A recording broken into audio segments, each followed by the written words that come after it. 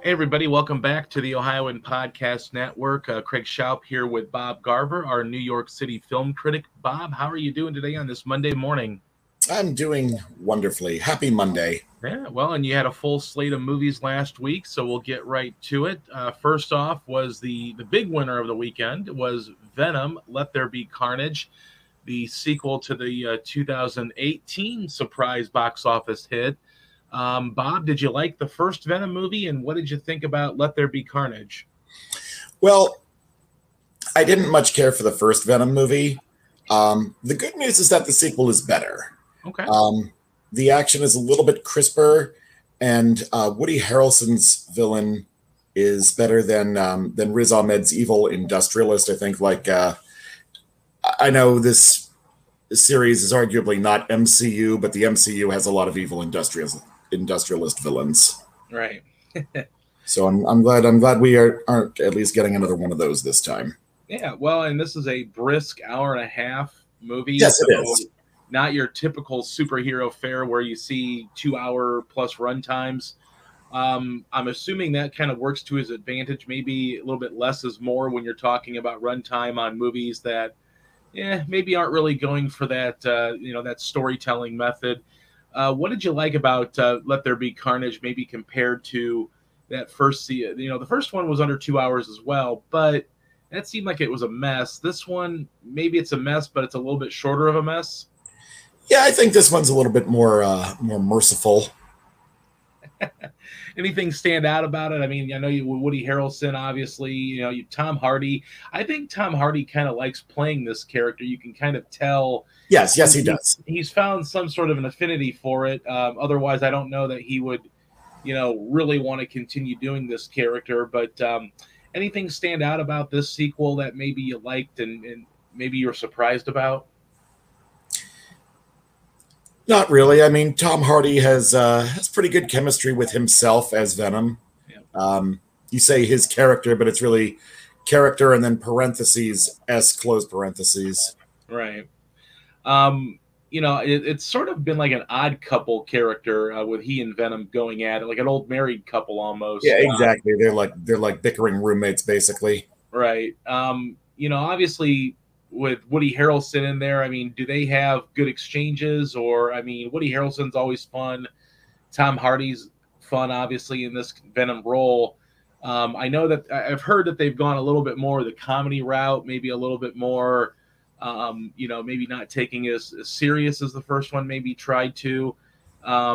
Did that kind of come across to you as well, or it is they do it is a little more comedic this time around, and it's a step in the right direction. I'm still not sold on the character overall, but at least just the first movie was so terrible. I think if I didn't give it a C, I might have given it a D, if not a C minus. Okay. Obviously this movie's making money, even during a pandemic. So it looks like this character will continue to live on here. Obviously there are some post-credit scenes that we've heard about that will maybe continue this character in other realms as well. But do you see the staying power of this franchise? I mean, the money seems to be there. Tom Hardy seems to enjoy this character. I mean, do you see this becoming a 3, 4, 5, 6 film franchise? I hope not. I hope to see this in a crossover with Spider-Man, right? And then I hope maybe he shows up as part of a team effort. But I'm really not looking forward to any more Venom standalone movies. All right. And what was your final grade here for Let There Be Carnage? I give this one a C. I probably would have given it a C minus, except that it is so much of an improvement over the first. All right. Well, there you go. $90 million at the box office. Yes, that I like. That's a big return. Yes. We'll transition here to one of the movies that maybe kind of failed at the box office was The Many Saints of Newark. This is a prequel Sopranos movie. Not sure if you're a Sopranos fan, Bob. Tell us a little bit about The Many Saints of Newark. I tried to get into The Sopranos for the first season, and for whatever reason, it just wasn't clicking with me. I think it's because I was too young. Okay. It's not because I was too young to handle the language and the violence and such, but just that I was too young to really appreciate the themes that it Sure. was going for. But it was something I could never really get into. And the movie is a lot less about Tony Soprano than the advertising would make it seem. Right. And it's more about his uncle Dickie, Christopher's father, the father of Tony's so-called nephew, which was confusing because Tony keeps referring to him as an uncle, Right. but he's actually a first cousin of the woman who would later become his wife. So it's definitely not a blood relation. It's not even, yeah, it's not definitely not a blood relation, even though he's not married to Camilla in this one, which really, I think, throws things off as far as how they are or are not related. Well, I'm glad you explained that because I've seen a few episodes of The Sopranos, never really gotten into it. So a nice explainer there for you. Now, yeah, you're right. This is a sort of a, the rise of Tony Soprano, teenage Tony Soprano, played by Michael Gandolfini, James' son. How do you think he handles this role here, playing a role that his father made very famous? I mean, he's fine, but there's not. I'm not going to say there's nothing to the character, but there's not much to the character Right. In this movie. Although I can kind of see the resemblance there, so I could kind of see where this kid physically could grow up to look like Tony Soprano. Right. So I guess that's always helpful. I did like the new characters though. Uncle Dickie, played by Alessandro Nivoli, I think is the guy's name. But yeah, he's a really good actor, and it's a well crafted character. There's also a woman who's plays the wife of Uncle Dickie's character. She's I think married to Ray Liotta's character for a while. Ray Liotta actually plays two characters in this movie: the father of Dickie and the uncle of Dickie. Right. And she's married to the father of Dickie for a while, and she's a pretty good character too. She comes over from Italy and gradually acclimates herself to America. So those two new characters are good. It seemed like everybody else in the movie was just cameoing as familiar Sopranos characters for the sake of cameoing as Sopranos characters. Well, it's kind of unfortunate too. Seems like a waste of a cast. I mean, you've got John Bernthal, Vera Farmiga, Corey Stoll's in here, Ray Liotta, obviously Michael Imperioli. I mean, so it's kind of a nice who's who of character actors and a lot of people that you would probably notice, especially if you're a fan of film. Overall, anything good stand out about the Many Saints of Newark? I mean, was there anything worthwhile in this film? Yes, the performances by Liotta, by the actress playing the or not Liotta, but Nivoli, the actress playing the father's wife, and Leslie Odom Jr. He's in this too, and he's pretty good. Right. He's a rival gangster, a former soldier now turned rival. Sure. The Soprano family. Okay. Overall, what's your final grade for the Many Saints of Newark? B minus. This was the movie this weekend that I actually liked the most. Okay. Well, this is the movie that you like the most. Let's move on here to something, I guess, completely different as we, shed the calendar. And I like the least, October. Yes. We shed the calendar the month of October, so that means we're going to get quite a bit of Halloween fare.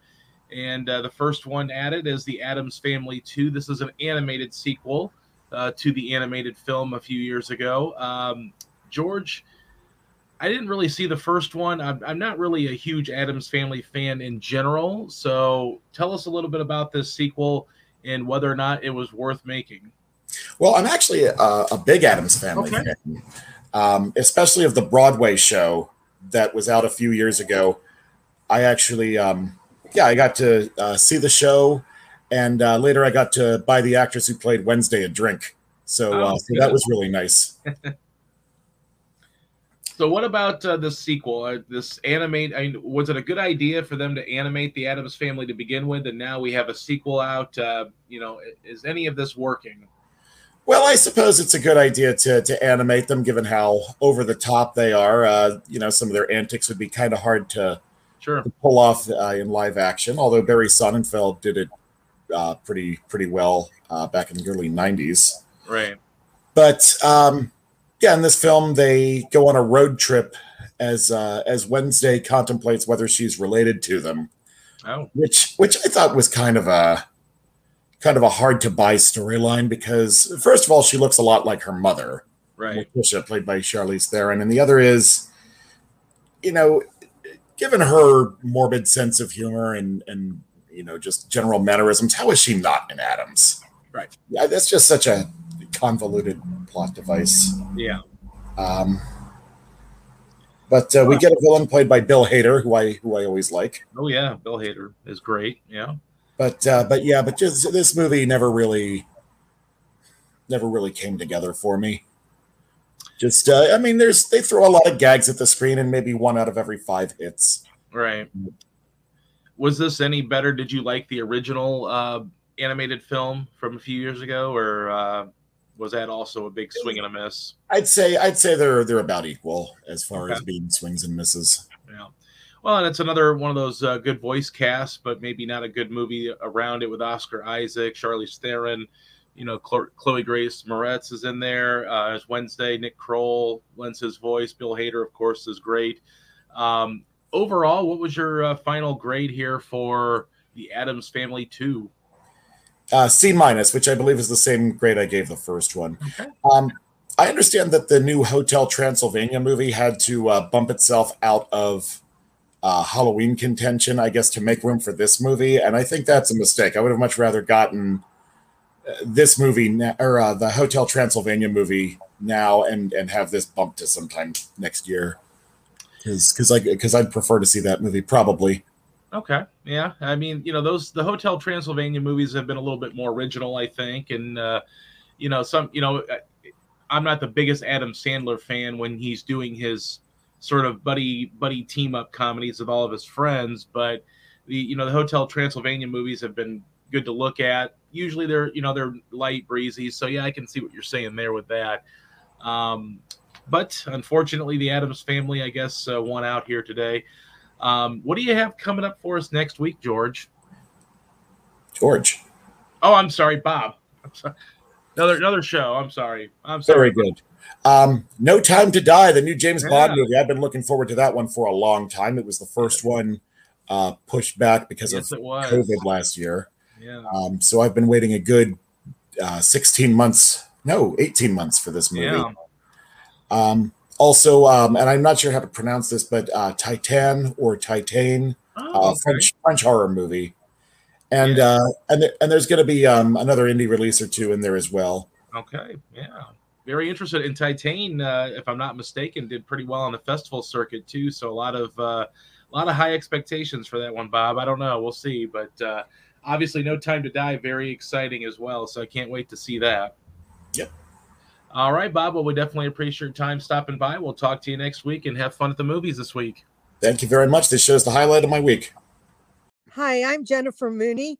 Welcome to what is our new Hope Interrupted podcast, based on the work from our book, Hope Interrupted, that I co-authored with my good friend Byron McCauley. Hey, Jennifer, I'm looking forward to this podcast as much as I was looking forward to writing this book with you.